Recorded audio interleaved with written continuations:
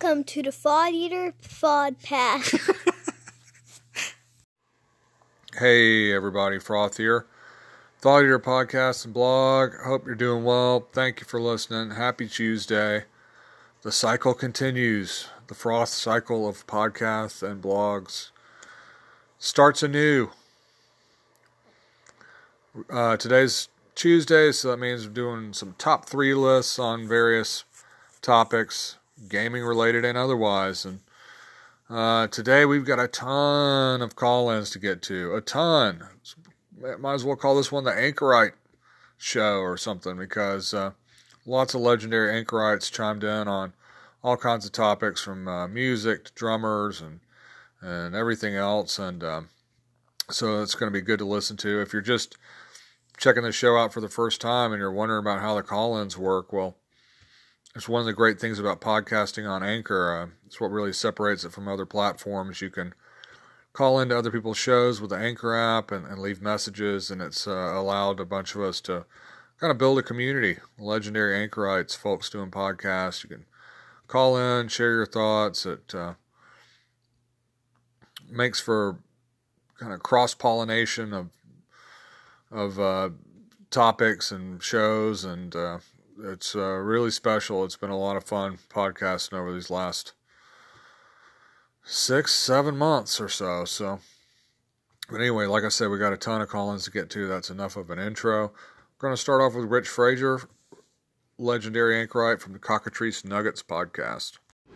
Hey Froth, just wanted to jump in on one of your top 3s here, Demons and Devils. Oh my god, I love these things. I can't keep the Blood War out of my campaign. I keep trying to let it go and let it go and let it go, but man, Blood War and Hags, I always pepper it into my campaign.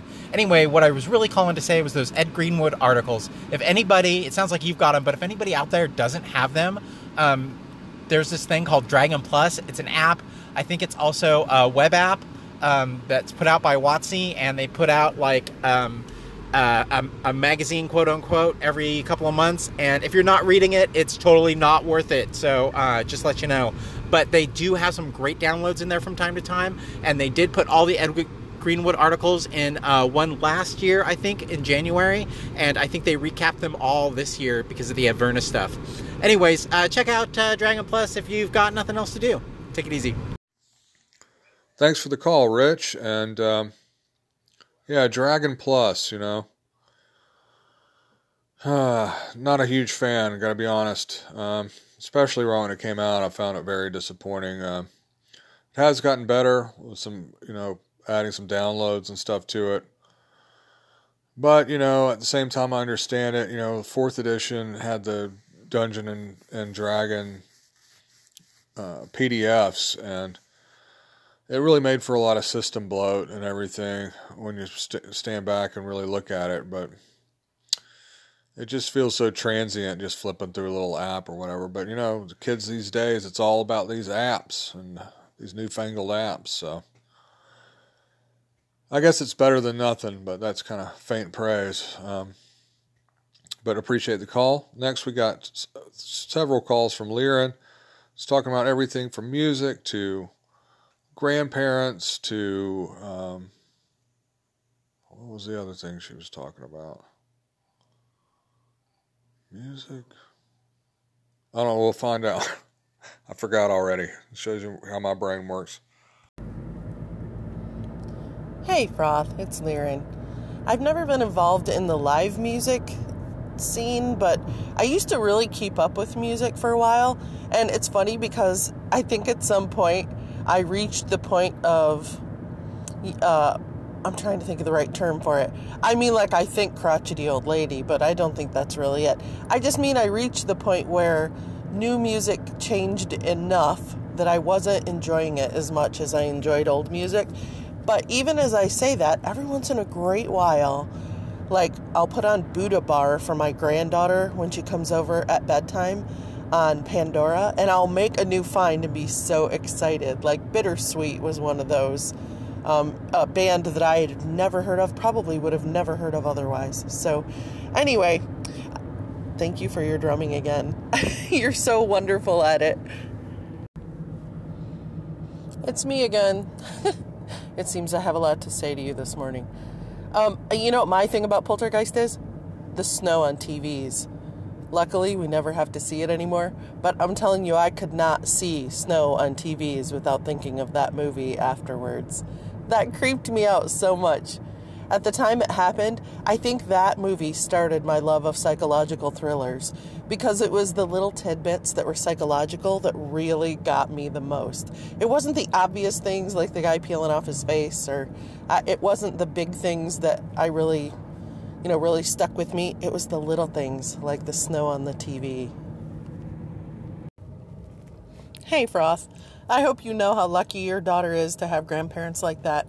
I had grandparents like that on one side, and I made some really enduring, magical memories with them. Sadly, my kids don't get grandparents like that on either side. My husband's parents were actually my grandparents' age, so they've passed away now, and even when they were alive, they couldn't really relate to my kids. They were from a different generation, and they wouldn't even let my older son call them grandpa and grandma, even after my husband legally adopted him. So that was just a weird situation. So I hope that you're really grateful that your daughter has that, because I can tell you from experience, oh my gosh, it's so meaningful later in life, and it really colors the way that I parented and the way that I grandparent. Anyway, have a good one. Poltergeist. Poltergeist was the other thing you were talking about. Now I remember. I told y'all it's a lot of messages today, but a lot of call-ins, but it's good stuff. I think it's going to make for a good show, but I might forget some things here and there. So, yes, I wanted to talk about what you said about grandparenting. Luckily, feel very blessed. My daughter, my mother's mom, my grandmother, my daughter's great-grandmother is still living and doing reasonably well considering, she's about to hit 90. So, and she also got to know her great-grandfather a little bit. He died 3 years ago. He died actually within a week of my father. It was my mom's father and my dad died within a week of each other just shortly after Christmas in the beginning of 2016. We actually had to go to back-to-back funerals, back-to-back. So, I don't mean to get too morbid, but he was 91, so my mom's got the good genes on her side, and my dad's side is not so hot, so I think I got a mix going. But, yeah, like I say, I'm blessed that she's gotten to know her, and my grandmother's gotten to know her. The generational thing is priceless and precious, but anyway, I appreciated the call-ins, Lyran, and I also wanted to tell you that I appreciated you leaving me a message, as well as Ivy and Tim and Colin, about her going to camp. She is at camp as we speak. My wife dropped her off yesterday, dropped her and a bunch of other Girl Scout kids off. My wife works with the Girl Scouts, and came back, and there were already tears last night, just only a matter of hours after letting her go. So my wife was crying and having a hard time. I think it's going to be great for her, to have that independence. It's not like when we were kids where when I was 7, I was roaming the neighborhood all day long, on the weekends or whatever, and after school, and we had woods and creeks and lakes and all kinds of stuff, and it's not the same anymore. It's not the same anymore, but I think it's good that she'll be able to have some experiences of her own, make her own judgments and that kind of thing, but it's going to be hard. But I appreciated y'all a lot for saying something, so thanks for that. Let's see who we're going to get to next. I think most of it starts to get into music, so let's hear from Joe Richter from the Wheel and Woe podcast. It's not on Anchor. Wheel or Woe. It's, like I say, it's not on Anchor, but you can Google it and find it easily. Here we go. Yo, man, what's up? I just needed to call in and say that I love old Genesis, man. The Lamb Lies Down on Broadway is one of my favorite albums of all time. And The Carpet Creepers might be my favorite song of all time. That song gives me chills every time I hear it. Peter Gabriel's a man. As you say, Collins just destroys the drums, dude. He tears it up. So right on, this is an awesome list. Also, Bonzo Goes to Bitburg is one of the... Goddamn, I get so pumped up anytime I hear that song, man. Keep up the great work. Have a good one. Peace out. Joe Richter there from the Wheeler Woe podcast, and yeah, you know what you're talking about, man. Seriously, you know, I mean, you go back to that old Genesis, and even talking about it made me go back and listen to some of it. I was listening to, what is it, Dance with a Moonlit Night. I guess the first track on Selling England by the Pound. Oh my gosh, Phil Collins. I mean, they were all sick.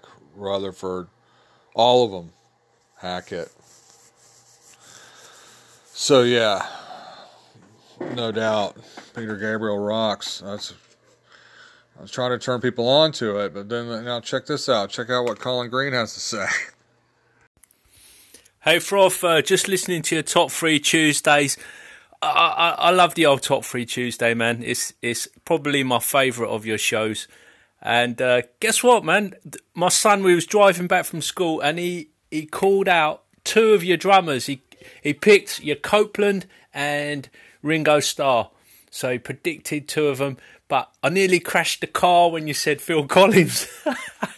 And like you said it, and I've gone, wow. And then you followed up with, oh, well, you might be surprised, and went on to say what you said about Genesis. So I'm going to have to go back and check that out, man. But awesome. So funny. We was cracking up in the car, man. Cracking up. Anyway, you take care. Have a good day. There's Colin Green there from Spike Pit. And, well, first, you know, you're raising him right with the Stuart Copeland and Ringo. But, hey, I'm not, you know, I know it would sound strange maybe to some people that aren't aware of it. Because, you know, when I was growing up, it was Phil Collins, you know, against all odds, that's a chance I gotta take. Take a look at me now. And just, you know, Muzak kind of stuff. But, I mean, I gotta say, though, you know, even stuff like Easy Lover and some of this stuff in the 80s that he's playing on, you know, he played on some Adam Ant stuff, Puss in Boots, and there's some subtle nastiness to the drumming, but I'll tell you this, if y'all were laughing thinking about Phil Collins, sit down with your son and go listen to Dancing with the Moonlit Night off the Selling England by the Pound album. And the laughter will turn to tears, at least for me, thinking about trying to play some of the stuff that Phil Collins is playing on that song. Unbelievable.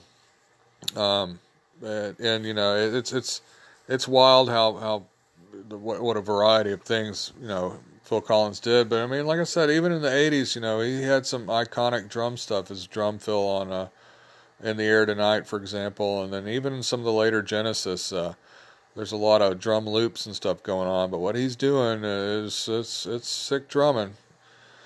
But nothing tops that early Genesis. That whole Selling England by the Pound, I think you might like it, Colin. It's a very, very English very, very English album there, and they tie a lot of folklore and stuff into a lot of their music, and it's very unusual, psychedelic, prog rock, with amazing musicianship. So, but anyway, if you want a good one to start with, I know I mentioned Supper's Ready, but also check out Dancing with the Moonlit Night just for the sheer drumming.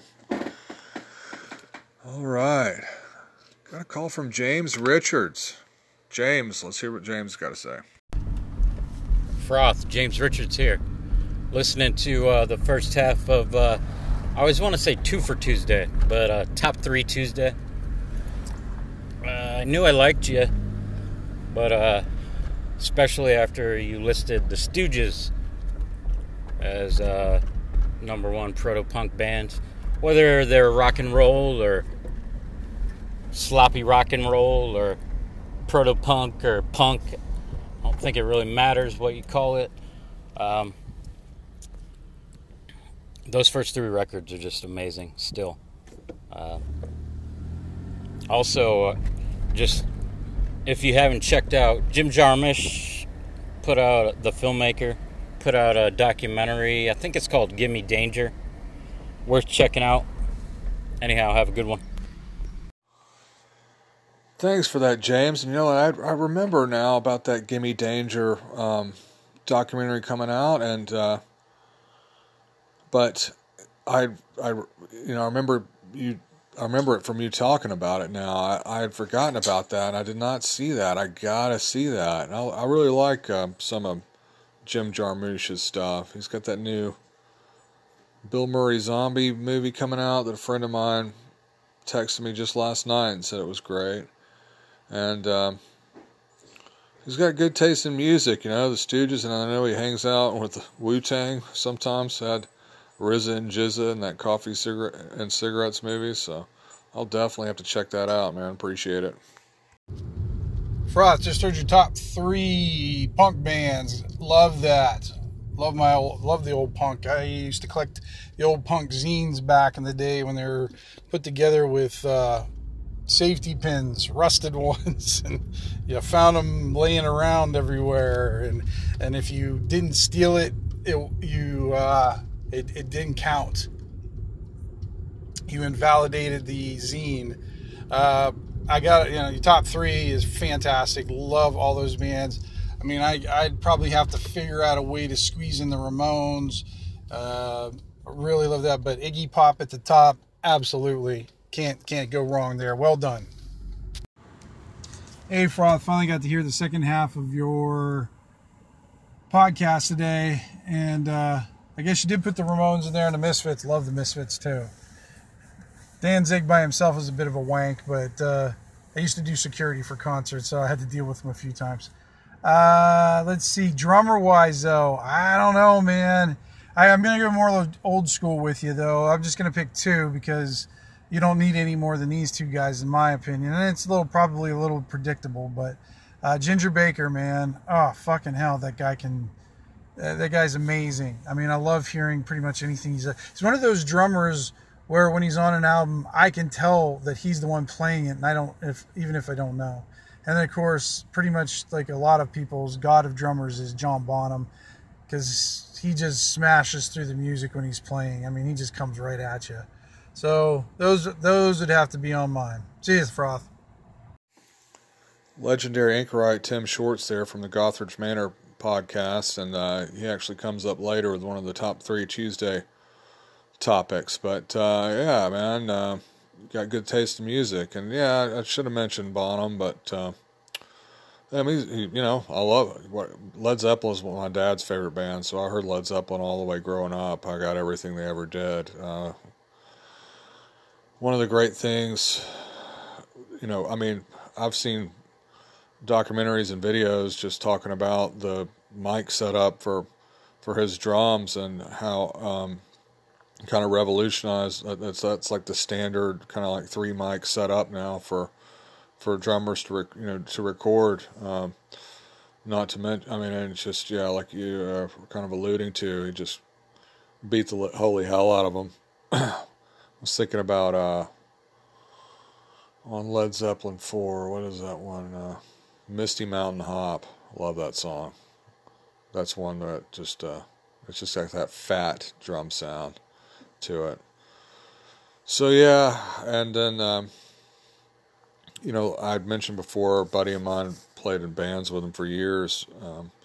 Was big into Cream and kind of introduced me to Cream. Like when I guess I was like 15. I think I'd heard like one of their songs. I'd heard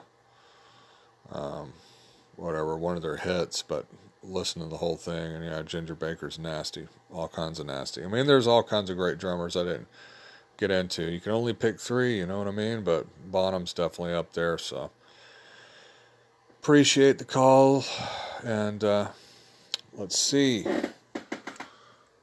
working our way through them. Angus from Kirby's Kids got some stuff for me. Let's check this out.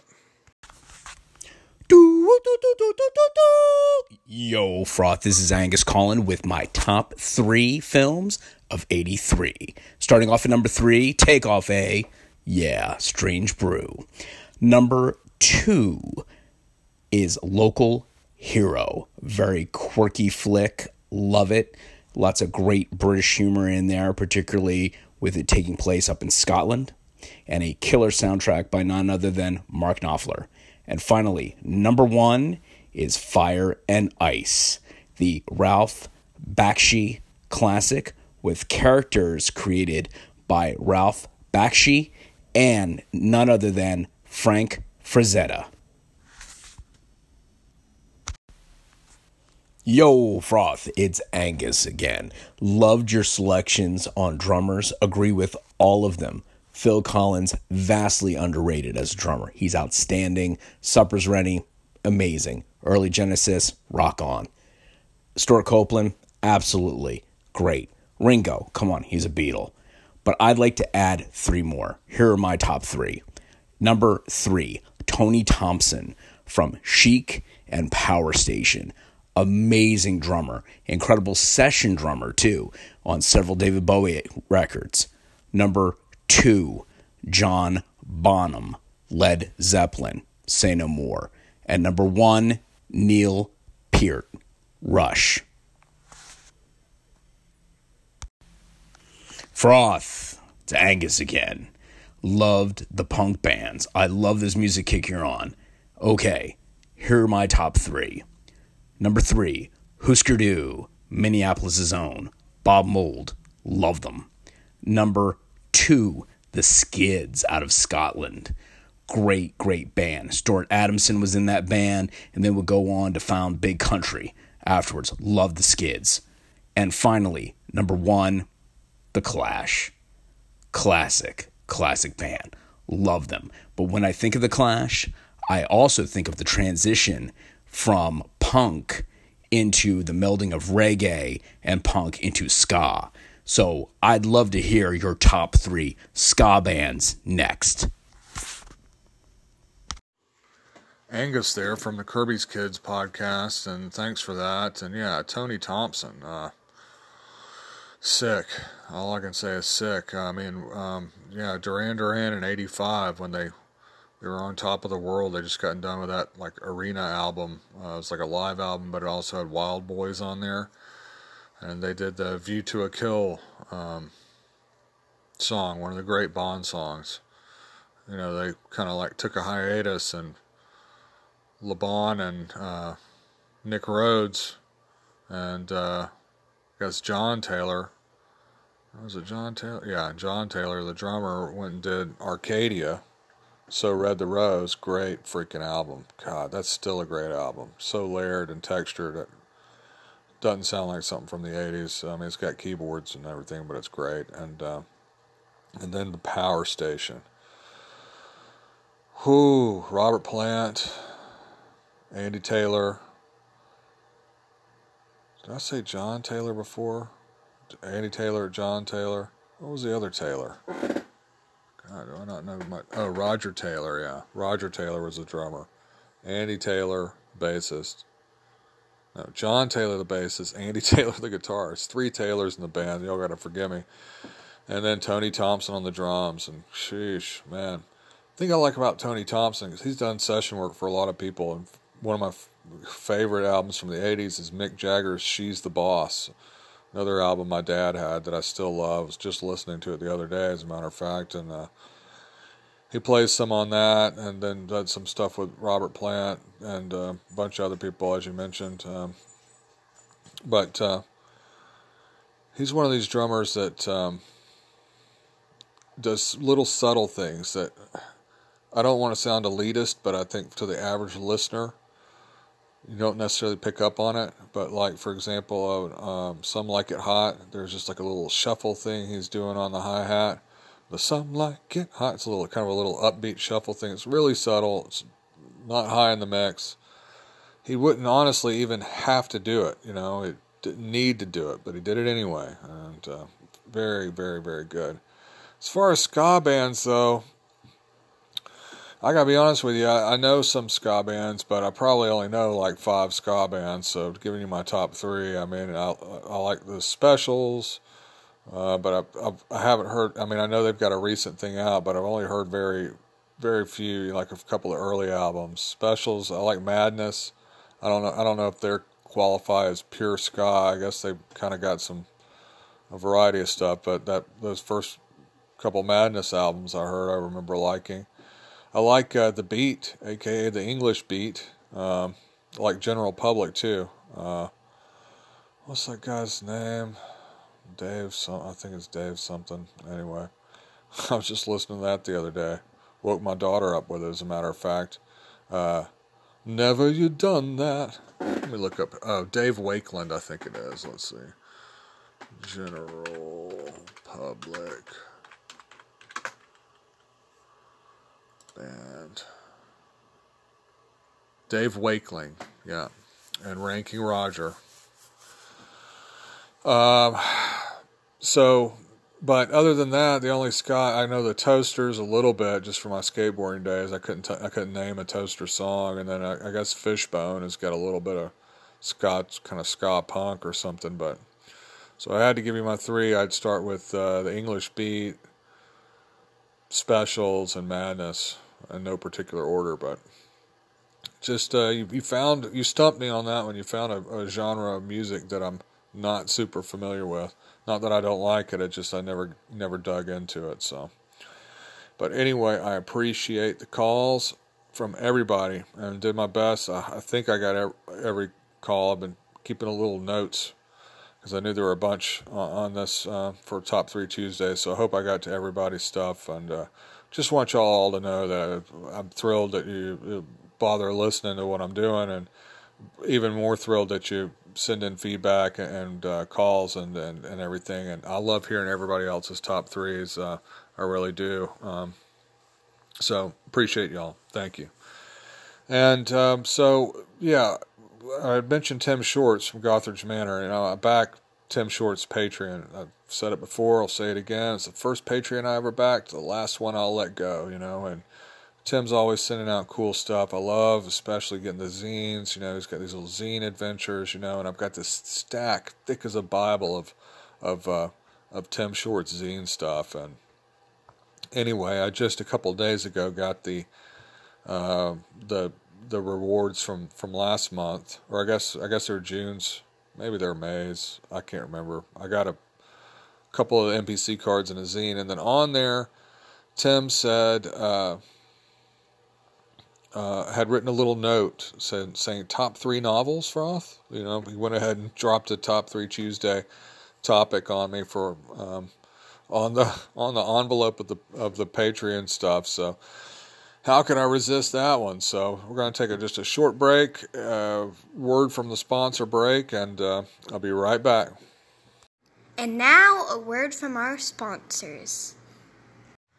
All right, so one thing I did, listening back a little bit, make sure my sound quality was listenable.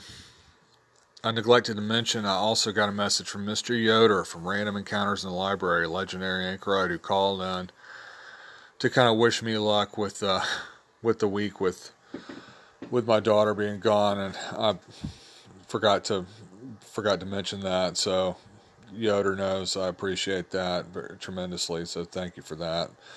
All right, so getting on to our first topic from Tim Shorts, top 3 novels.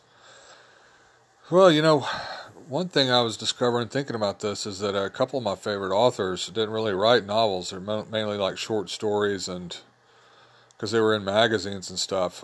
Thinking about Lovecraft and Sir Arthur Conan Doyle. I love Sherlock Holmes. Love Sherlock Holmes stuff, and I've got the collected Sherlock Holmes stories and everything. But something I like both, not just their writing, but I like that I can sit down and read a Lovecraft story or a Sherlock Holmes story and, and be done with it after a sitting or after a couple days, of not, too intense reading of it, But they don't really qualify because they're not really novelists. But I knew for my top three, one of my favorite novelists is Philip K. Dick. Love Philip K. Dick. Even Philip K. Dick's like worst book is better than most people will ever hope to write, in my opinion.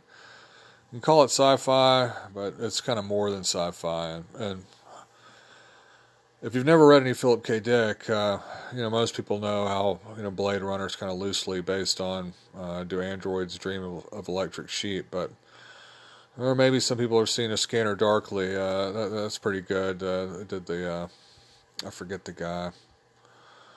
Same guy that did Slackers, I guess. Man, wish I could remember his name. It's not coming to me. I'm not going to Google it while y'all are listening, but did kind of like a rotoscope sort of deal, almost like the old Bakshi Lord of the Rings kind of deal. With Keanu Reeves was in that, so that's, I think, most people's exposure to Philip K. Dick. I guess he also did. They did a movie of Paycheck, and they did that Arnold Schwarzenegger movie where he's on Mars. God, my brain. I'm getting old or something, or it's a long day. What was that one called? All I keep hearing in my mind is Running Man. The one where Schwarzenegger's memory's been taken away, and God, am I going to have to Google it? Schwarzenegger. Philip. I can hear y'all in my brain saying, it's this, Froth, it's this. Total Recall. My bad. Total Recall. Again, kind of loosely based.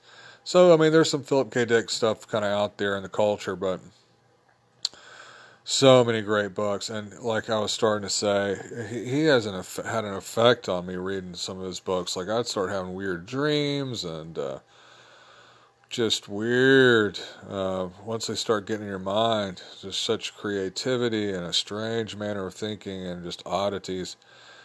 His great books include, like, Ubik, U-B-I-K, that's just unholy good. Radio Free Albemuth, The Divine Invasion, and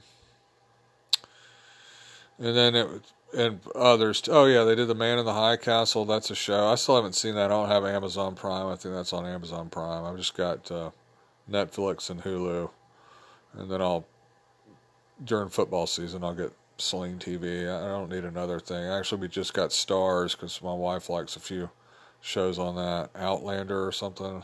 She's into that show. But I haven't seen The Man in the High Castle, but that's another book he wrote. But my two favorites are Valis and Three Stigmata of Palmer Eldritch. I know that sounds like gibberish to somebody who doesn't know Philip K. Dick, but y'all gotta trust me on it. Sci-fi's his writing's unbelievable, and I thought about it. Kind of wanted to go with Valis, kind of semi-autobiographical. What would you call it? Schizophrenic sci-fi. But I think I'll lean towards Three Stigmata of Palmer Eldritch. This is a weird one. Colonists taking this strange drug, Chew-Z, which kind of causes them, and then they bring out the Perky Pat layouts. It's almost like playing D&D or something. They bring out these little layouts of these characters, and the drug causes them to kind of go into the character or be able to imagine themselves having this weird escapism from the grueling, monotonous life of being a colonist on another planet. And it is a weird novel. John Lennon apparently was at one point going to try to produce a movie of it, and it's one I haven't read in 20 years, but I read it 2 or 3 times, right when within a few years period when I was really into Philip K. Dick, and it's one that stands out to me as I definitely had some weird dreams from that one, and it was just such an unusual book. But it's hard to just pick one Philip K. Dick book. They're all so good. Even his early stuff, like I say, even what's considered his lesser work is miles past many other authors, in my opinion. So I could have picked Ubik, Valis. I mean, it was tough not to go with Valis. But I'll stick with my pick. Three Stigmata of Palmer Eldritch by Philip K. Dick. I'll put it number 3. Number 2, In the Name of the Rose by Umberto Eco. Great book. Umberto Eco, I think he's like a professor of, multi-doctorate of like symbology. I believe he's Italian, but he speaks, many languages, and genius. I mean, you're talking genius here. And writes novels that have a lot of history to them. That weaves really obscure, detailed history into his novels. And Foucault's Pendulum was one that was good. Some of them are a little past me, I gotta admit. They're a little, or they're a little inscrutable. But In the Name of the Rose is great. It's like Sherlock Holmes. It's like a murder mystery, but set in an old monastery.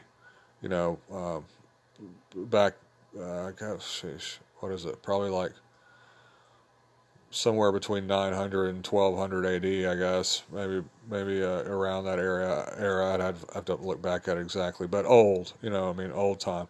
And he's just such a scholar of the time and how was weaving in all these little details of life back then and how the monasteries worked and everything. And to be able to do that with a history and then tie in this fascinating murder mystery is so great. It's a great book. There's a movie, Sean Connery is in it, that they made of it. And the movie's actually pretty good. Not great, but pretty good.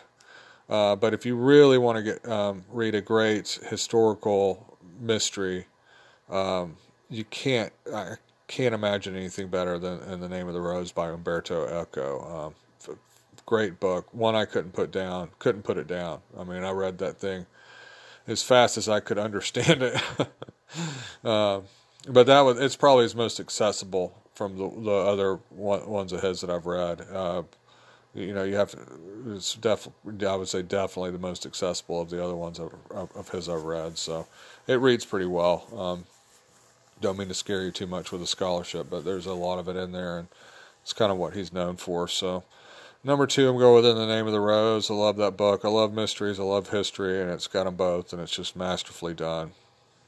Number 1. Now this is a trilogy, but it's all put together in the version I have, so I'm calling it a novel. The Illuminatus Trilogy by Robert Anton Wilson and Robert Shea. Now, Robert Anton Wilson is one of my all-time favorite authors, if not my favorite author. Cosmic Trigger, it's just too many great books, mainly nonfiction. But he wrote some novels too. Schrodinger's Cat's another great one by him.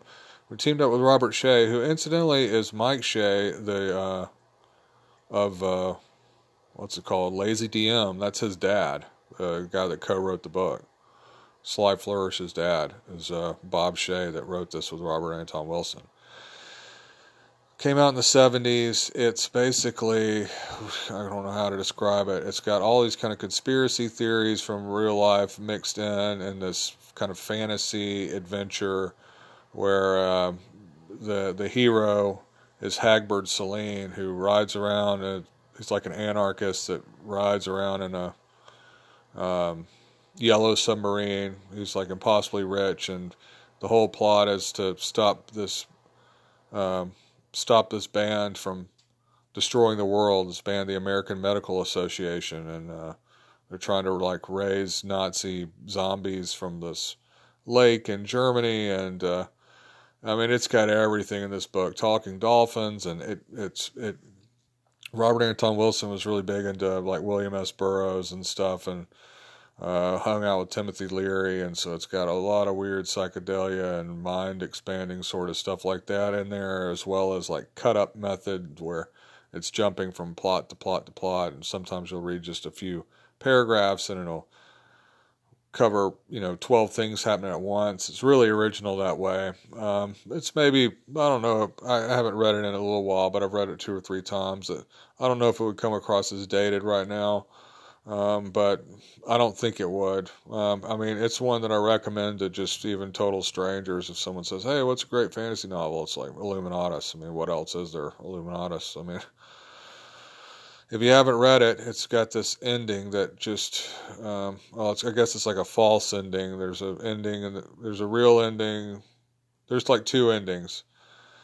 It ends, but then it keeps going and has another ending. But the pre-ending blew my mind the first time I read it. Blew my mind clear out. It felt like they had dragged me along for 700 pages or something just to blow my mind. And it was just a great experience reading that. Only book I can think of that really did like that. But that's my number one, Illuminatus trilogy. If you haven't read it, Robert Anton Wilson, if you want some recommendations, start with the Illuminatus trilogy and go on Amazon and get the whole trilogy in one book. Really cheap, probably dirt cheap, to be honest. And they are redoing new editions of a lot of his books now, some of which were harder to find. If you're looking for something else to read by him to get into his nonfiction, I'd say the first Cosmic Trigger book, which has a new edition out of it. It's great. It'll start working its way into your mind and change the way you think a little bit, hopefully for the better. But anyway, there are a bunch of other books that came to mind. There's one great horror novel, Song of Kali, that was great. But those are my three. I'll go with Three Stigmata of Palmer Eldritch by Philip K. Dick, In the Name of the Rose by Umberto Eco, and the Illuminatus trilogy by Robert Anton Wilson and Robert Shea. Thanks for the call in, Tim. Hey, Froth. Just wanted to repeat that I love all of what you do. It's amazing, and it hits me right in the feels every time. Now, on the top three, I know we've heard your top three superhero comic books, I think, or top three superheroes. How about your top three superhero RPGs? That is Frank T there from Frank T's liner notes, and also patreon.com/Frank T. Unbelievable. Like, Frank is like a Renaissance man, like podcasting, doing all these awesome maps and adventures and print and play terrain and stuff. Love. And so I'm saying all that to say that's a huge compliment coming from you, Frank. I'm very appreciative of you saying that. Thank you. I'm glad you're enjoying it. Thrilled you're enjoying it, because I love your stuff. I really, really do. As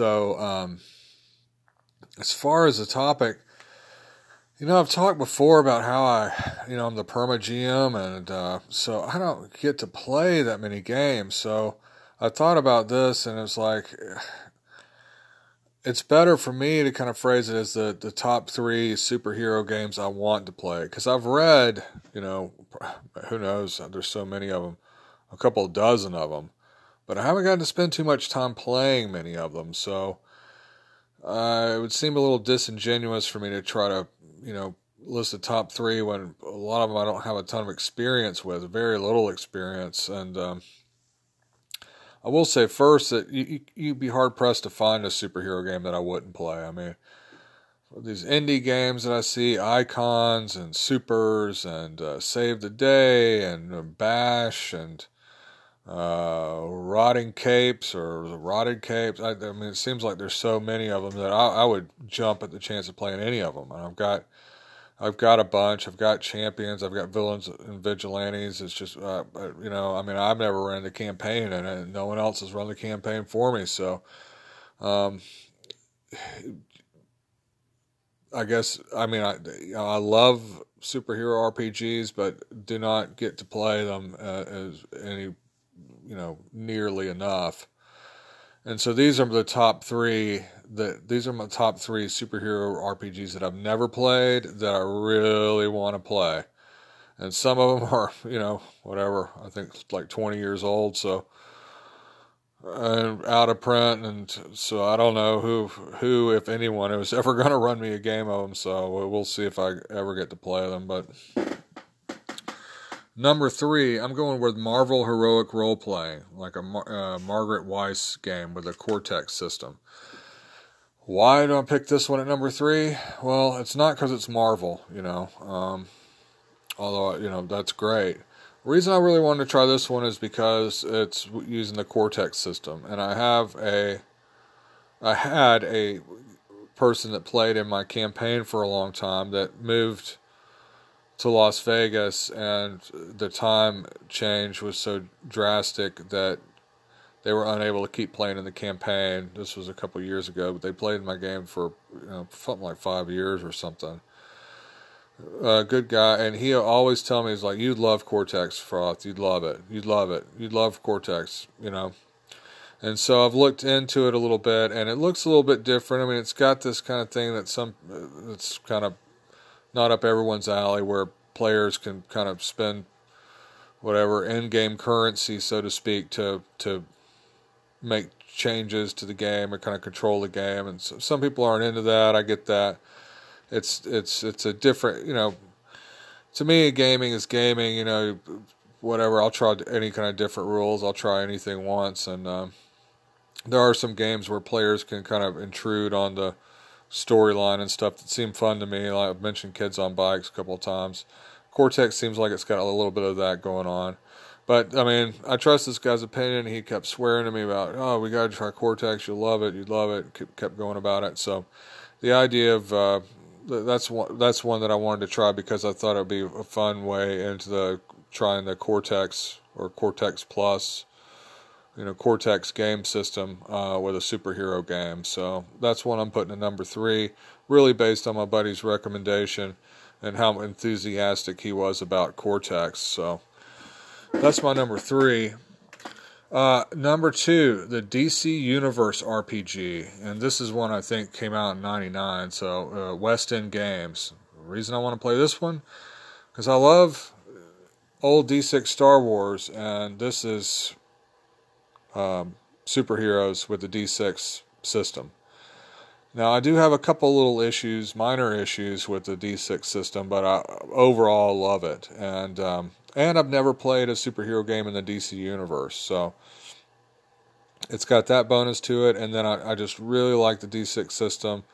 Like I said, I don't like the death spiral kind of way that works in play so much, and I know they adjusted it a few times, so I don't know how they do it in the super. I imagine there's several tweaks to the system for running superheroes with a D6 system, but that's one that I would love. I'd love if somebody said, "Hey, Froth, we're going to play we're going to play DC Universe. Let's session 0's on Friday." I'd be like, "All right, here I am. Let's go. Here we go." So that's one that really, and now I don't know too much about the history of that game. I don't know if they lost the license or it just didn't catch on. A lot of these games, you look at them, there's like, 6 different Marvel games. There's like, 4 or so, maybe more DC games. Companies tried to make it with it, maybe couldn't afford the license or whatever, couldn't make it work. So I'm not sure what the deal is, why it didn't catch on, or if it's just bad timing, one of those doldrum periods of the hobby, or I don't know. I guess if they released in '99, and that was right before 3E came out and went, sales went berserk, they probably just couldn't compete. I don't know. I'm just speculating, but that D6 system is just something I love, so really like it a lot. Really easy to GM that, so maybe that would be one that I could tackle because I'm already kind of familiar with it. Easy to GM, easy to homebrew, easy to character creation's always cool, and so that's my number 2. That number 2 superhero that I'd like to play that I've never played, and my number 1 superhero game that I've never gotten to play that I would love to play, Godlike. I'm sure there's some of y'all well-seasoned folks out there. Many of my listeners I know have played many more games than me. Have a lot more experience playing a lot of more different, many more different systems than I have. But Godlike, it sounds right up my alley. It's set like right around World War II, during World War II, and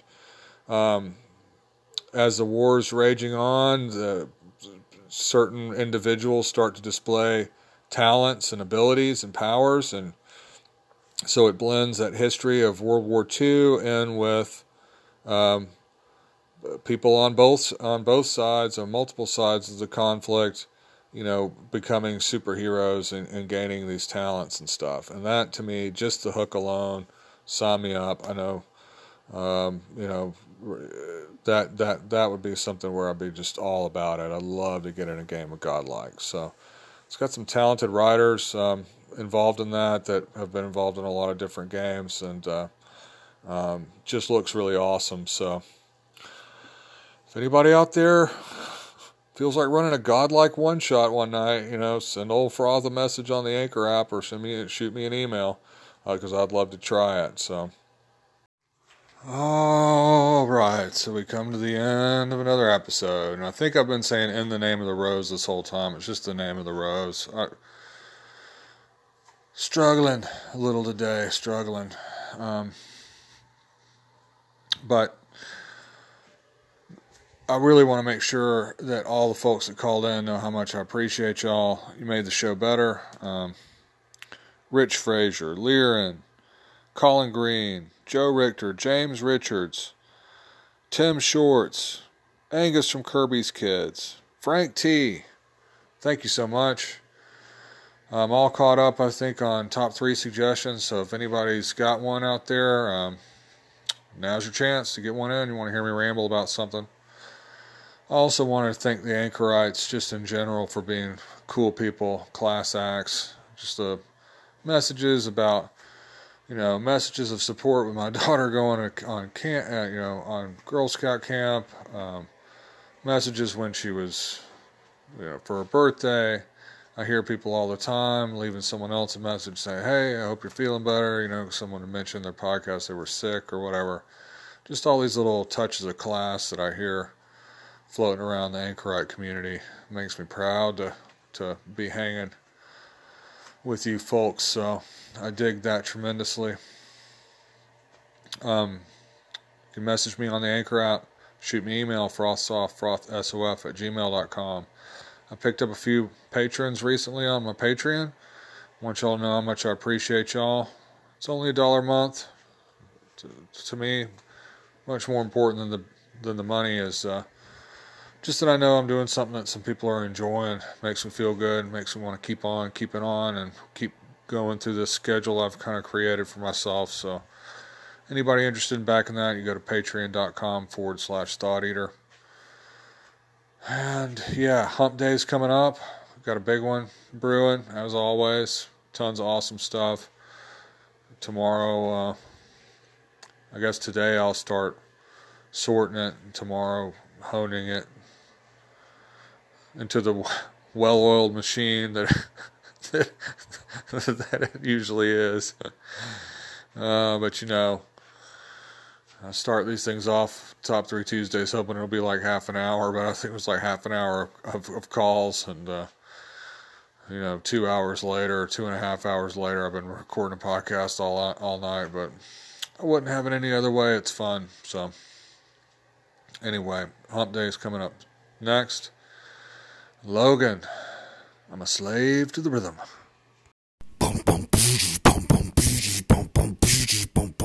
Sickly platypus, a psychic grenade, zeroing in on your mental trade. Gonna help you escape from the grind. Thought Eater gonna blow your mind.